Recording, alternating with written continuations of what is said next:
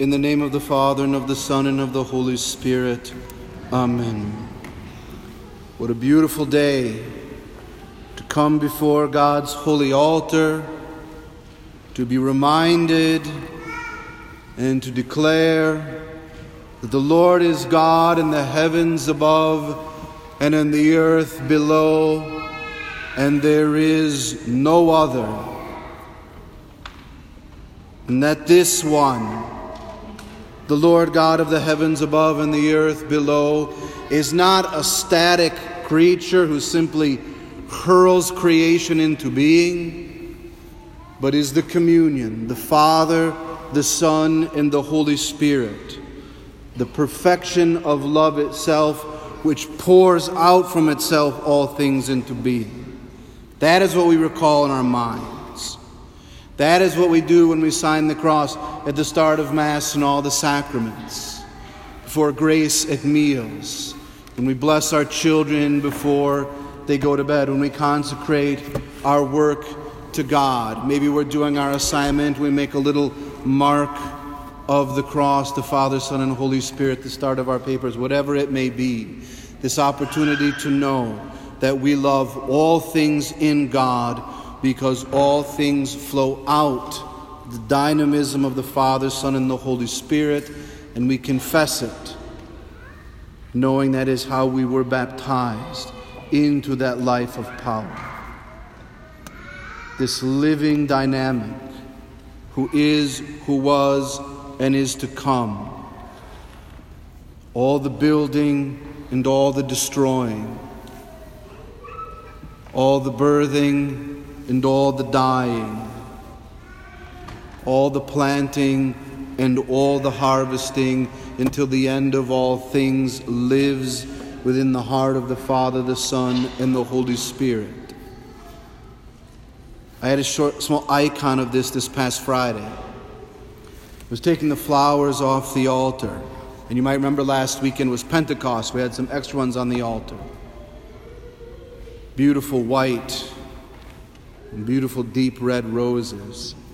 And it was like a kind of a sorrowful thing, right? Because these flowers were very beautiful.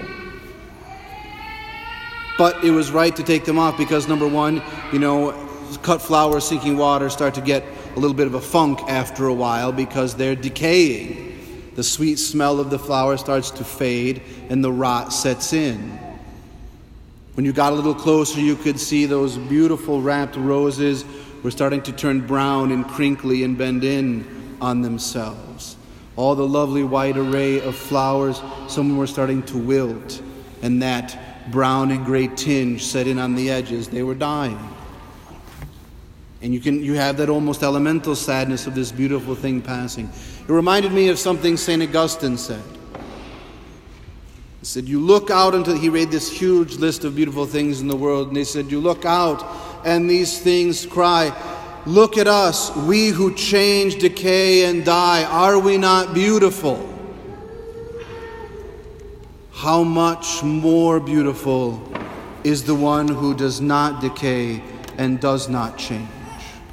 The truth of the revelation of the Trinity, the power of the dynamism of life in every single thing that we do, reflected in all of creation, that unfolding of creativity and love, which is the Father, the Son, and the Holy Spirit, seen in the flower or the family, the work or the suffering, the pain and the joy, all these things that change. Are we not beautiful? And yet we die. But not without hope. For we live in the Father and the Son and the Holy Spirit, the unchanging and the undying. And so with great power, with great simplicity and great confidence, we can really do nothing other than make disciples of all nations. We come now to worship. Behold, He is with us into the end of the age. And maybe there are spaces in our hearts for doubt.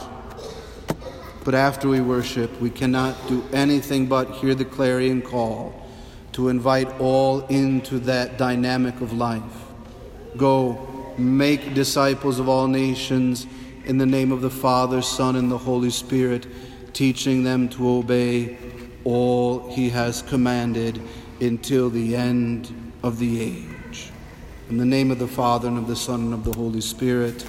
Amen.